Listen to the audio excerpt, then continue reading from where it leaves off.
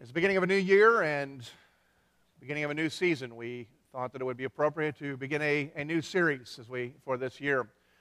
We'll begin a series studying the book of 1 John, John's letter that he wrote to the church in Ephesus. That is a constant reminder of both the fundamentals of our faith, but then also the reasons that we have to rejoice, to have to be delighted in our God. It's a reminder of His great love for us. We're titling the series Authentic Christianity, Seeking What's Real in a World of Fake. And the reason for that is because all around us we are inundated with all sorts of ideas about what the truth is, what God is like, and where we will find our ultimate source of strength and direction. We want to go back and just remind those who are already believers, who understand that the truth that has been given once and for all does not change. And realizing that we have people who are seeking from time to time, or hopefully even increasing, that come and participate with us that may not be as aware or clear. We want to lay out for them the clear declaration of God through the Apostle John of what is real and what will ultimately bring fulfillment, direction, and purpose in this life.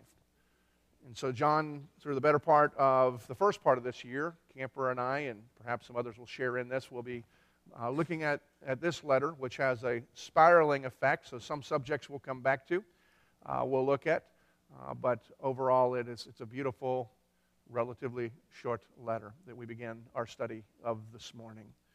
We'll begin our study with the prologue, or the first 4 verses. We'll be reading them in a moment. Let me take these off.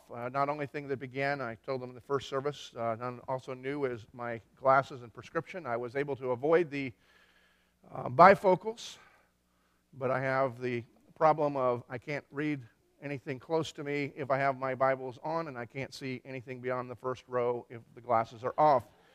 To compound the issue as well, I've always admired those guys that can put their glasses on to study or whatever and take them off, and they seem so scholarly.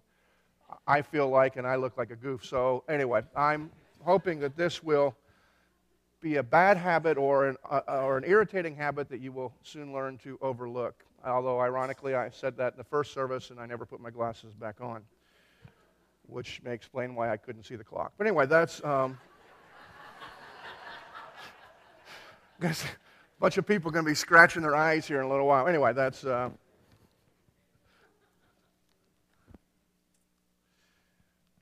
John, verse 1. That which was from the beginning, which we have heard, which we have seen with our eyes, which we have looked upon and have touched with our hands, concerning the word of life.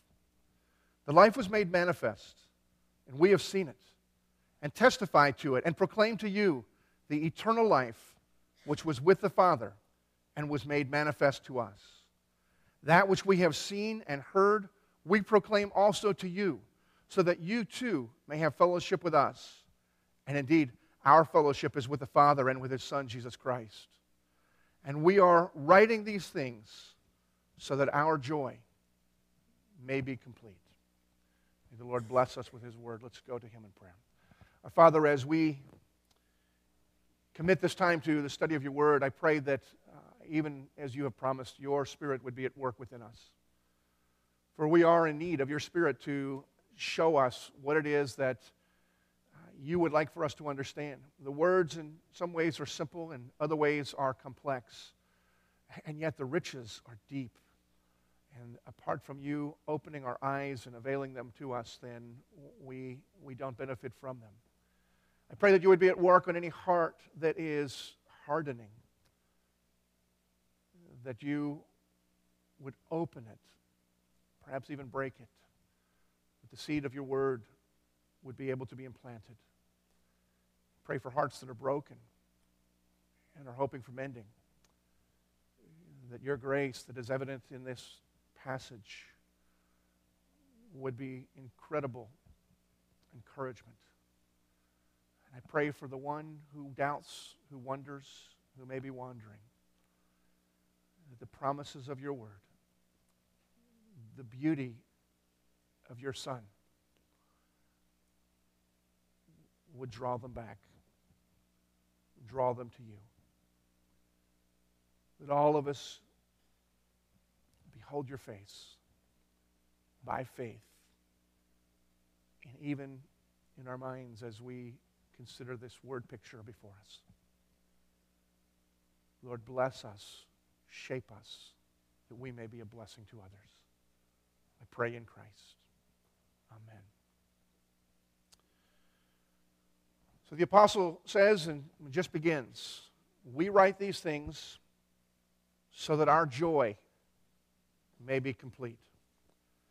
And that seems to be his objective in writing this letter, or certainly in writing these first few verses at the beginning of this letter. His objective, his purpose is joy, complete joy for himself, because he's saying, I write this so that our joy, and so he means he's part of one who will benefit from that and increase in joy. His joy is somehow not yet completed, and he wants more of it. He's part of a larger group, most likely the apostles, and as he's writing, he writes in the plural form. He's writing representing the apostles who were with Christ and were going around and declaring Christ, that their joy would be complete. But it's also not really a selfish thing, because there's a mutuality here that we need to see in this text. Because his purpose is also not just for himself, but for the readers, for the hearers, for all believers, to also experience joy. When he says our, he means we all who trust in Christ. They're sharing what they know so that those who are hearing would be able to have the joy that the apostles have. And yet there's something incomplete about the apostles' joy that would be made complete by knowing that others are sharing the joy that they have. And so the purpose that John lays out here is really very simple. He wants all believers to have joy. He wants them all to be filled with joy. And it suggests to us, and we need to understand, that if you are a Christian, then you should expect to be filled with joy. Martin Lloyd-Jones was a writer and a pastor, minister, a profound thinker in a generation ago, and while he was commenting on this particular verse, he elaborates. He says, Lloyd-Jones says this, Christian people in this world are meant to be full of joy. That's what we are called to.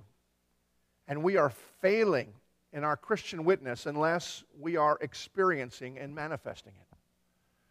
And so as Lloyd-Jones looks at this, he understands, and what John clearly is saying is that we as Christians should expect to be filled with joy.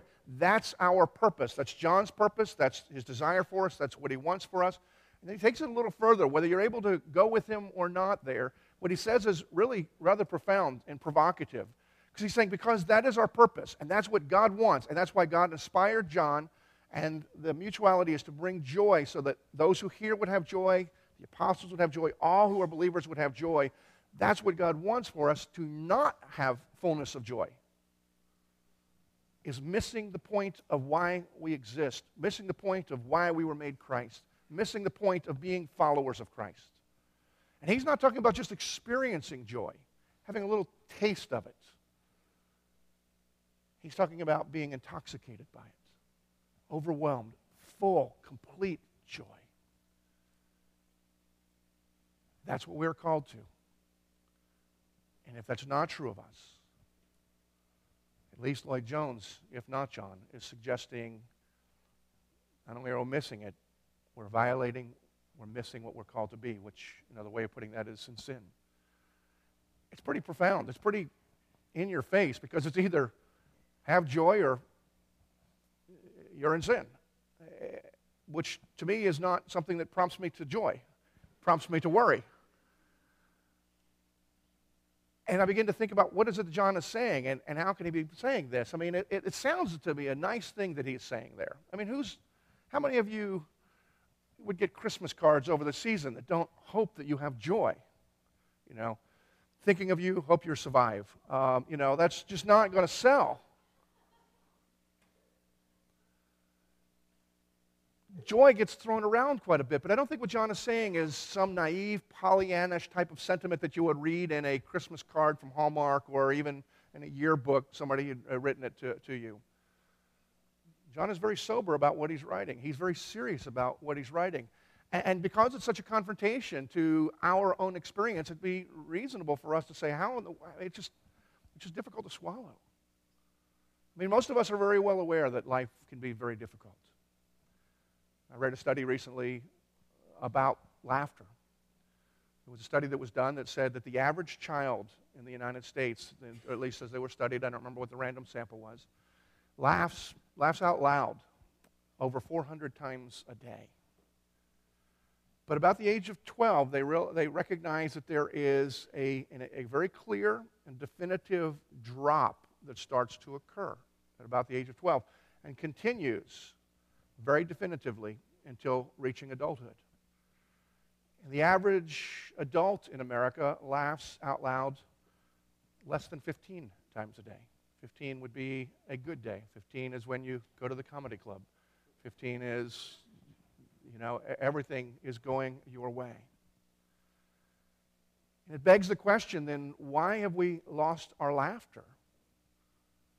And I think that the obvious answer is, for anyone that thinks about it, is because life is hard. About the age of 12, you're starting to realize not everything is about you. Not everybody agrees with you. Not everybody lives for you. Not everybody does what is right. Not everybody is nice that's around you. You become aware of circumstances not that directly affect you, but even the ones that are beyond, that conscious of other people. As you get a little bit older, you become aware of things that are going on in your community, or at that age, perhaps in your school, but you're aware of things that are going on in the world. And the more we are aware of, the more we look at this world and say, this world is tough. This world is filled with joy robbers, things that don't promote joy. There's horrible things that we hear about that we are aware of, things that would not encourage anybody to laugh. In fact, some of the things that we face, some of the things that we see, some of the things that some of you may be experiencing would diminish your outlook on things that even when some things are funny, it's painful to laugh. And yet John's saying, I'm writing this so that you'd have joy, which all of us would be in favor of. So that your joy would be in full. Most of us can go for that. And if you accept what Lloyd Jones says, and I do, and if you're not experiencing that, then you're sinning against God. That seems to be a bummer as well, unless we take God seriously to His promises. But it does make us wonder about John as he's writing these things. If he's really serious about this, how can he write such a thing? It's not because John's unaware of the difficulties of the world, the difficulties that people face. He's very well aware of that. He's very well aware of the people that he's writing to. He knows them. He has known them. He's writing, as I mentioned before we read the text, to a church in Ephesus, a church that was established by the Apostle Paul, benefited from Paul's staying with them. He stayed with them longer than any other church that he served. He poured himself into the people, instructing them, teaching them all that he understood about what God had revealed in the person of Jesus Christ and all of the blessings that come to those that God loves. And when it came time for Paul to move on, he handpicked his protege, Timothy. There may be nobody else into whom Paul invested as much as he invested into Timothy. There was nobody else that was endowed with as much of the knowledge that Paul had. And he makes Timothy the teacher, pastor, leader in that church. And so he continues to teach them all of the scriptures about the glory of God's love for those who are in Christ. Timothy moves on.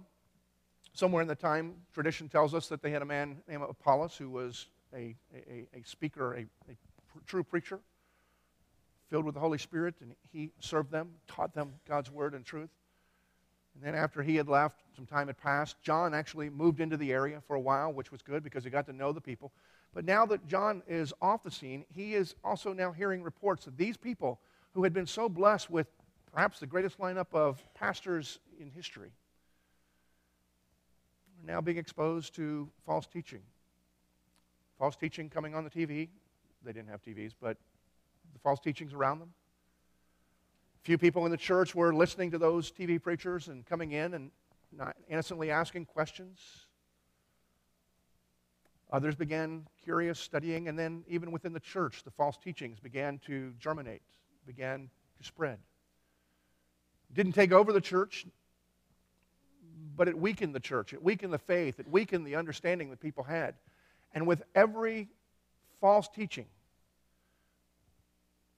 that stole from people's faith, the joy decreased. The joy that they had, the joy that they were promised, because they had no basis for their joy. John's aware that those people, like us, live in such an environment where there are questions, and questions are good.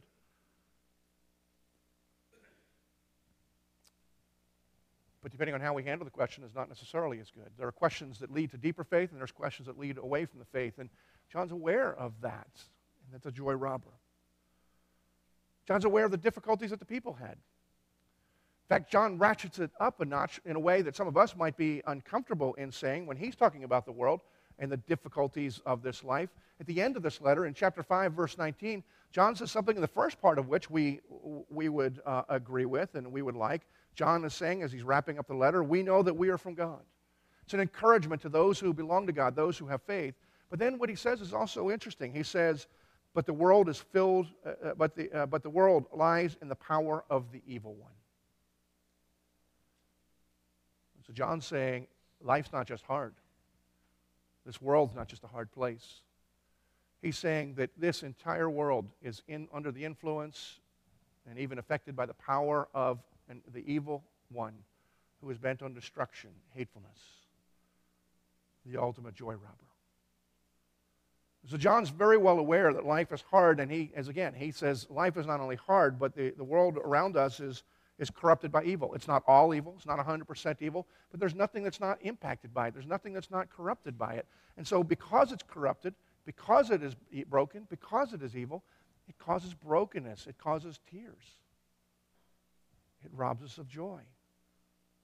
And yet John, with that understanding, he's just anxious that these people would have joy, despite whatever circumstances that they are in, despite the fact that they, like us, live in a world that is broken, that is impacted, is infected with evil. He expects that these people are going to have joy.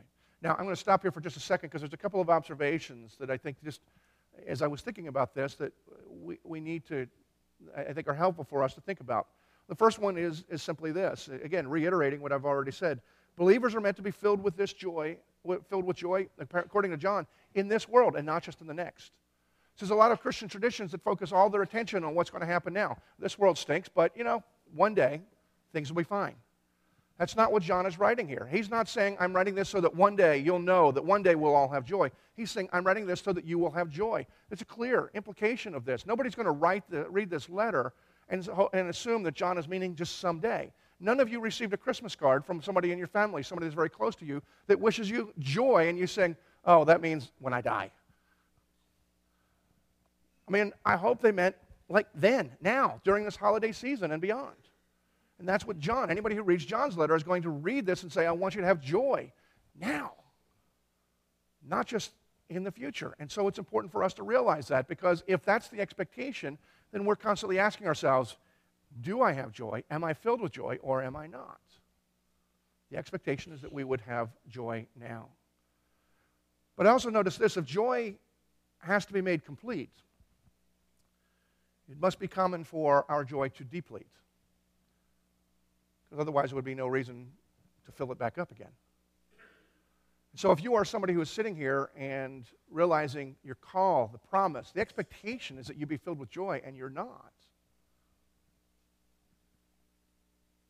I think it makes you normal. It certainly makes you like me. My thermostat, like joy, would read pretty much like the weather projections for this past year. It's 10 degrees here, it's 60 degrees here. Just, one day, the next, depending on circumstances, regardless. My joy seems attached to that all too often.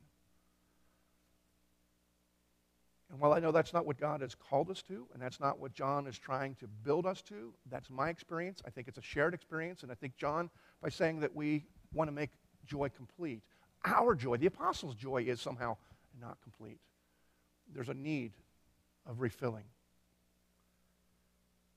I think from what we see and what John is saying here is that Christians are not excused to live in a state of despair or depression just because the world is the way that it is. It's not that we should have joy, but God just doesn't know the world we live in. He's writing this letter to people who live in a world that is frankly not much different than ours. Listening to what John says, we also see that Christians are to see the world realistically. I mean, if John's saying, look, the whole world is filled, influenced by evil, he's wanting the Christians to understand the circumstances in which they live. He's wanting them to be honest about it.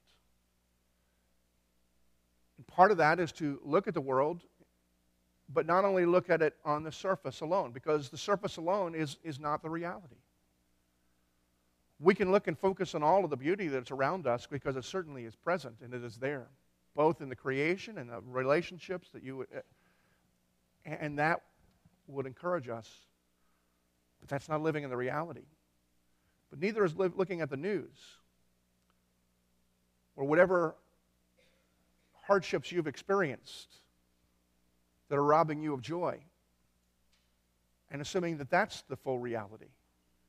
Christians look beyond just the surface into the full reality as God has revealed it. But if we're also a people who are to look at the world realistically, God says that, and both good and bad, we're a people that are not called to numb ourselves in any way from that reality, as some of us are prone to do. Whether it's through the feel-good activities that sometimes we can engage in the church, whether it's from too much participation in alcohol, which dims your perception of reality, drugs, which withdraw you from within reality, or for those who are younger, at least mostly, would be just vegging out in video games so that you don't have to deal with reality for a time.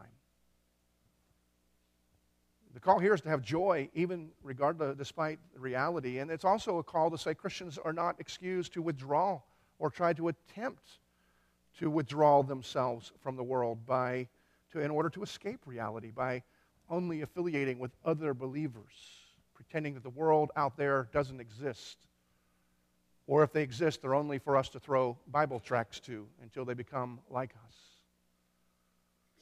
John is dealing with people who are engaged in a real world that is filled with beauty, a real world that is filled with pitfalls, a real world that robs of joy and says, you to have joy nevertheless. And so the natural question should be, how do we have joy if we have to face reality? Much less, how do we have complete joy? I believe John touches on this, and he gives us two things that we need to understand. The first, as he begins this, is he tells us that joy is rooted in the word of life.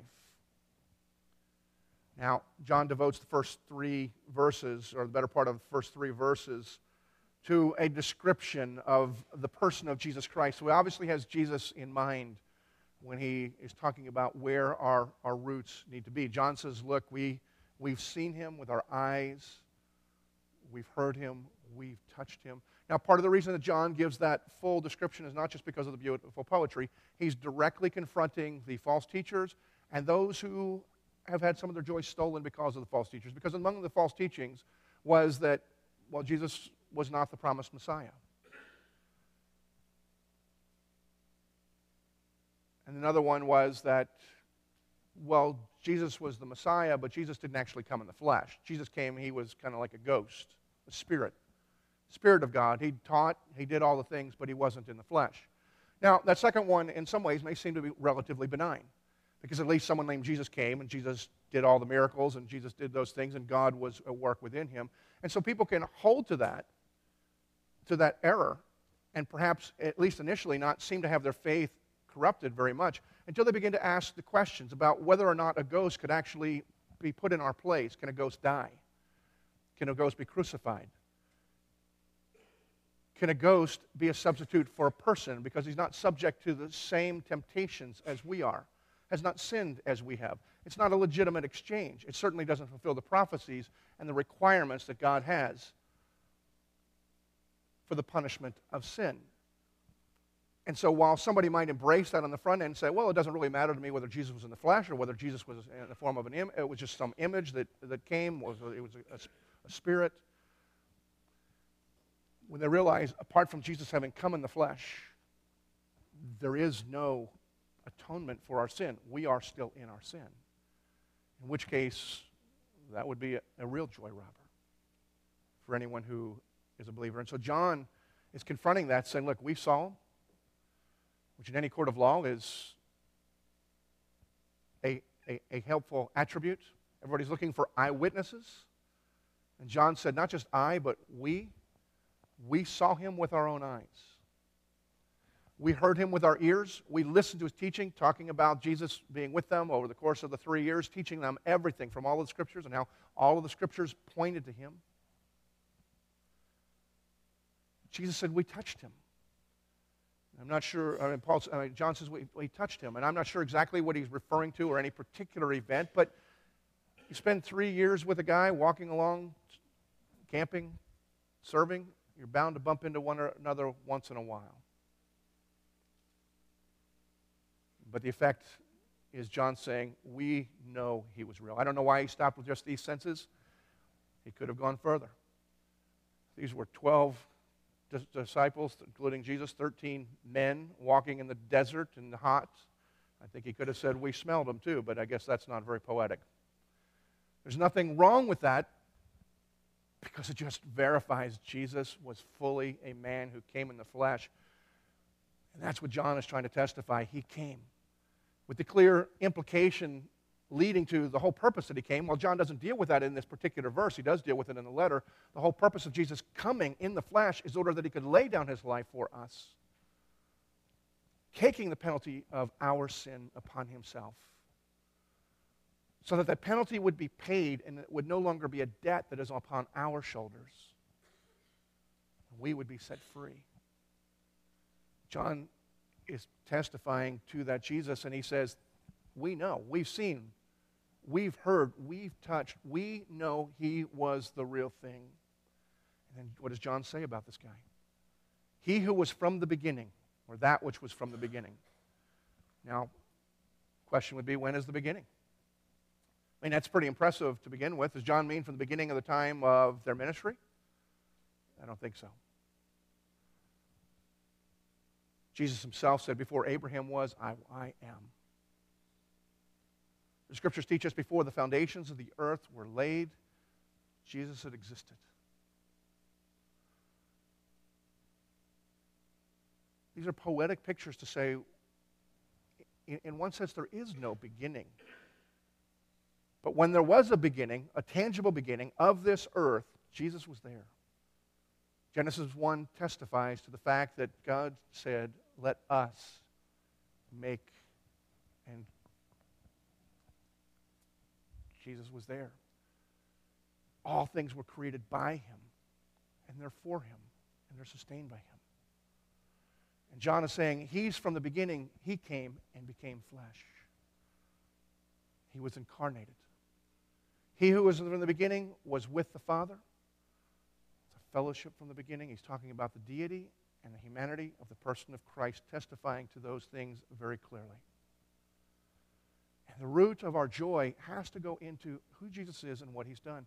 But the other thing that we need to see about this, being rooted in the Word of life, is that John is not just talking about the person of Jesus. He's talking about the message about and from Jesus.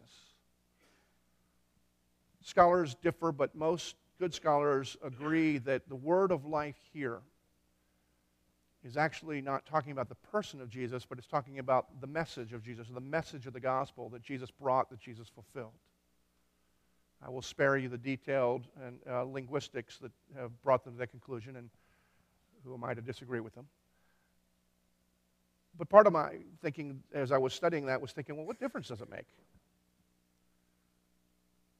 I mean, it's a good poetic parallel to what we know of John opening his gospel.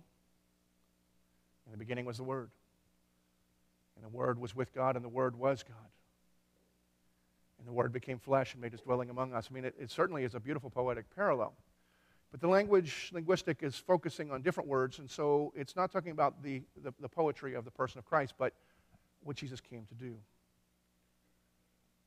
Again, as my thinking through this, I was thinking that it may not make that much difference in one sense, because without the reality of the person, there is no message. I mean, John's not here trying to promote some myth. Just believe in an idea, and somehow that would be sufficient. John wants real joy, not joy superficially. But then I started thinking that the reality of the person is not of particular much value either if there's not a message.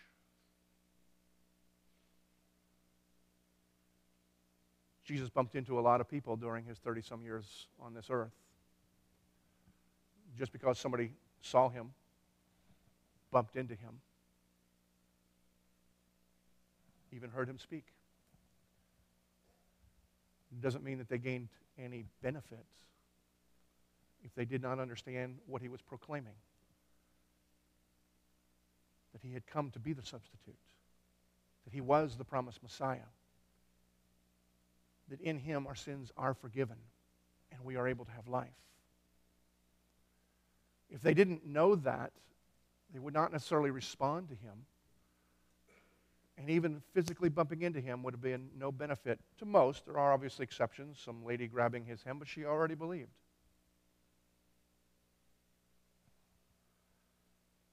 And so there are some practical benefits for us realizing what I think some of the scholars are suggesting to us, that while everything is rooted in the person of Christ, we also live our lives according to the message about Christ, the words that give life.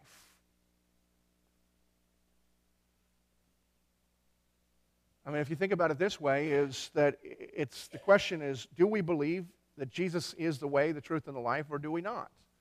And if we answer that yes, then we are told by faith that it's been given to us as a gift from God. We now know that we belong to God. Our sins are forgiven. We are forgiven. Grace has been given to us. We've appropriated it by faith, by believing. That's the difference between life and death, is how you apply, how you respond to the message of the person. But it's not even just how we live or die, it's how we live every day. Colossians 2:6 says, just as you received him, so now live in him. In other words, it's a reminder to us that the question of the truths of the gospel, that we receive him by believing who he is, repenting of our sin, is not just how we get into the club. It's how we live our lives day by day. That's how we become free from the feelings of guilt that come from actual guilt. Because day by day, we're constantly wandering, rebelling, seeking after something else. And so the gospel is life. That gospel message, because that is rooted in the person of Christ, is continually at work, even as we sang in our song, unseen and yet a source, is doing something that's promoting joy. A guy I knew who had a house in the town that I grew up in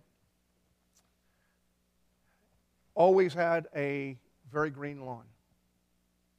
It's peculiar because he didn't know anything about lawn keeping. He didn't work particularly hard. But no matter what everybody else's lawn looked like, his was green every spring, every summer. Whether there was rain or whether there was no rain. His lawn looked good. His lawn was bright green, and everybody else's were various shades of green and brown. The only problem that with this house was that every time it rained, his basement filled up with water. He was curious about the water more than he was about the green. Again, he didn't care, but it was something that he had thought of until one of his neighbors, who happened to be active, a lawn keeper or worked hard on his lawn, told him that the issue was that under his house ran a subterranean river. And so that in dry years, when there was no rain, no external sources of nourishment for the grass, his yard was able to gain the moisture from underneath because the river was running directly underneath his house and his yard, where the neighbors didn't have direct access to that. So his yard was always green, regardless of the external circumstances. And when the rain came pouring down, the underground river would overflow and turn his basement into a beach. The reason that that's significant for us is that that's exactly the way the gospel works. The message of the word of life, the words that explain to us the significance of the person of Jesus, are always at work within the life of the believer. And when the external circumstances are dry and maybe even miserable, there is a source when we are connected to it, when we are focused on it, when we are rooted, when our roots go down into it, that is always giving us sustenance. And then in those seasons when grace flows like rain, our hearts overflow with joy. And so the first thing we need to understand is that our lives need to be rooted in the word of life, the person of Christ and the message of the gospel, for us to have access to the joy. Not just joy. We can experience joy in any number of ways, but the joy that John is writing about, some call it the New Testament joy. It's a joy that comes from God. It's a joy that is not fleeting, because the source never runs empty and never goes away. But while it's rooted in the word of life, it's experienced in fellowship with God. That's what John says. John is speaking here and saying that he has, it writes in verse 3, we have that which we've seen and heard, we proclaim also to you, so that you too may have fellowship with us. And our fellowship is with God the Father and with his Son, Jesus Christ.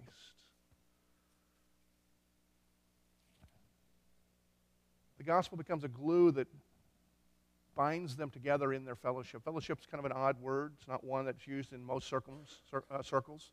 We use it freely in the church. People outside the church in most communities probably think we're a little weird.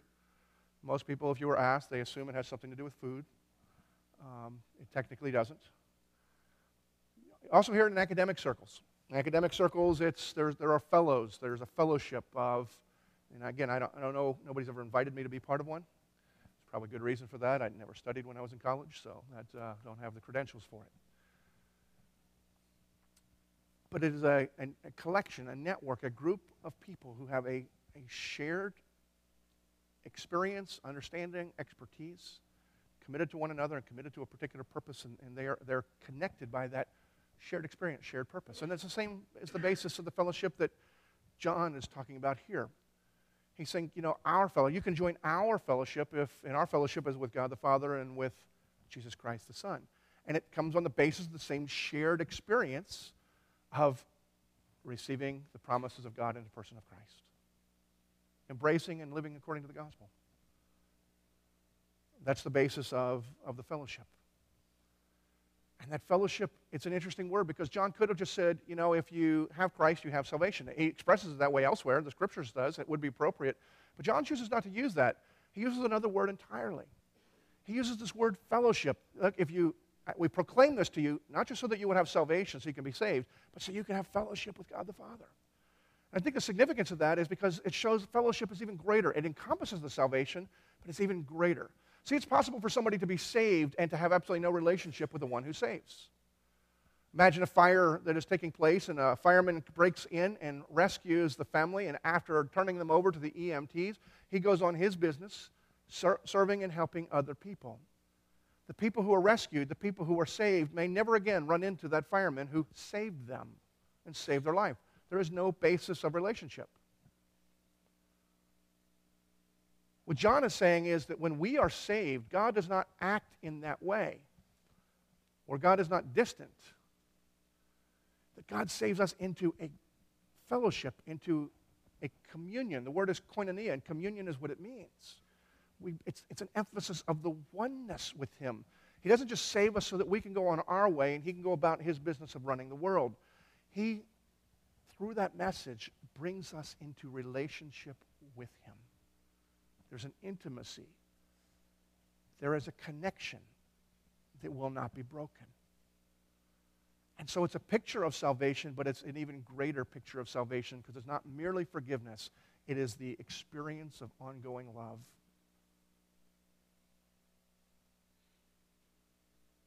It's important that we understand that this is how joy is experienced, because a lot of us get this wrong. A lot of us get the idea that if I could just only get away, just me and God, then I can rekindle the joy. While retreat and solitude are good at times, that's not the way God has designed us. He's designed us that we are to live in community. Some of you grew up in churches that probably sang the beautiful old song, I come to the garden alone while the dew is still on the roses. And I walk with him and talk with them, and he tells me I am his own. Now, my cynicism says that if Jesus had the opportunity to finish that song, Jesus would have said, you know, I love nice tune, nice melody, some beautiful picture, but let me scratch out a few things here and let me tell you this. You may come to the garden alone, but when you get here, you won't be alone. Because my fellowship is with everyone that I love. I have lots and lots of friends. And if you're going to join the fellowship, and John says this is a fellowship that is an inclusive fellowship because he says, join our fellowship. I'm writing this to all the believers so that anyone who believes, they would be able to join our fellowship with the Father. Jesus is saying, it's not about being alone. It's about being lived in community. And Jesus would finish that song and saying, and some of my friends are some of the strangest people you'd ever want to meet. It's us. Broken and warped and selfish and ornery and whatever else we may be. And God says that's part of the fellowship. Now, that seems counterintuitive to joy, that we would actually have to live with a bunch of ornery people. It's tough enough to kind of carve out with people who are a little different than us, and now we've got to deal with all sorts of different people. And then add to that it's the desire that we have of just kind of dealing with a small group of people. Just the difficulties that they bring, things that would seem to be joy robbers. There's an old saying that said that if you've ever tried to live in community and your heart has not been broken, you didn't do it right. And the reason for that is we will irritate. We will fail one another. We will betray one another. And while as ugly as that is, and as much as that seems counterintuitive to joy, we are constantly reminded by the basis of what we've come into the fellowship to begin with, which is a reconciliation that was accomplished by somebody laying their life down for us. And we are reminded that whatever somebody's offense is to us, it's nothing compared to our offense to the one who has saved us. And we are reminded of the beauty and how much we are loved. We may be reminded of how far we have to go to become like him, but we realize that the promise that he has made is he who began this work in you will see it through to the end. And so even while I can't love people who annoy me, I have the hope because Jesus has promised that he will make me more like him. There's reason for joy. And in the actual reconciliation, is there anything sweeter? There's a beauty. There is a great joy of having a shared experience with somebody. The first service, I used the illustration for a few people. Some of them who are probably here will appreciate it. There are a few people who will dress in an off-color orange that are happy this weekend with the Clemson people.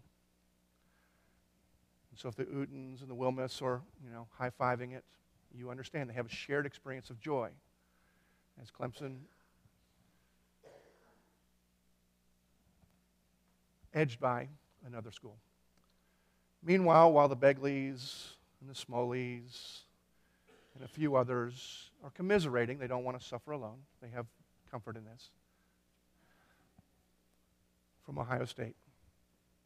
I could enjoy this because I didn't have a team playing anybody. So that was, this camper has shared with us on several occasions as an illustration. When you have the greatest joys, you have this. Nobody wants to experience it alone. It is more fun to share your joys with somebody else. And so the one whose teams won and they're experiencing that taste of joy, they want to turn to somebody else and experience and see the joy there. They want to share that.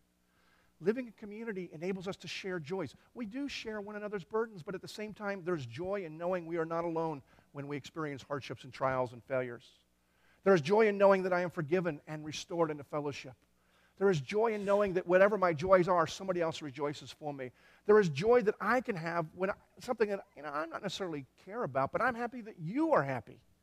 That only comes in living in fellowship. John is telling us a couple of things here. I didn't put the glasses on, but I can see the clock, so I'm going to wind this down. But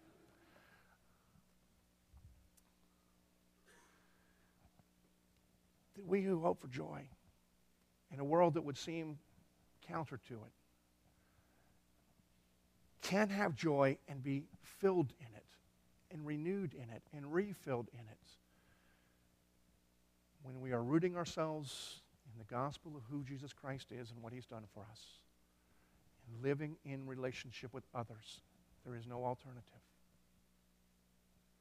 I'm just going to ask this as I wrap it up, because I only get to ask this once a year. It's the cheesy illustration that every pastor who preaches the first Sunday of the year gets to ask. But did you make any New Year's resolutions? That's a rhetorical question. If so, why? I'm not questioning whether you should or shouldn't, whether it's spiritual or unspiritual to do that. I mean, a few years ago, I decided I wasn't going to make any more New Year's resolutions until I realized that was a resolution.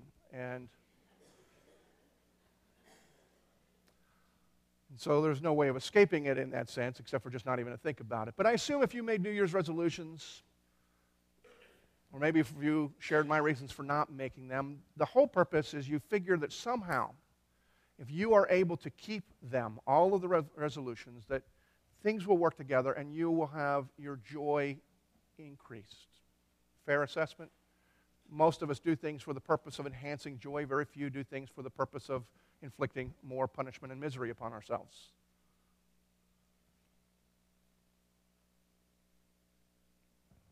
I would just challenge you to not find it selfish, but to actually seek joy.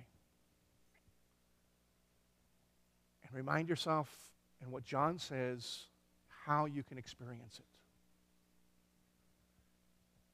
We experience it in a lot of little things in this life.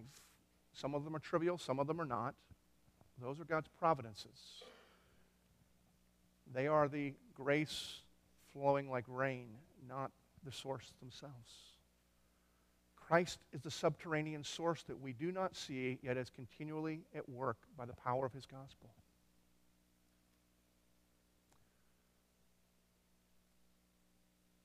And we share that together.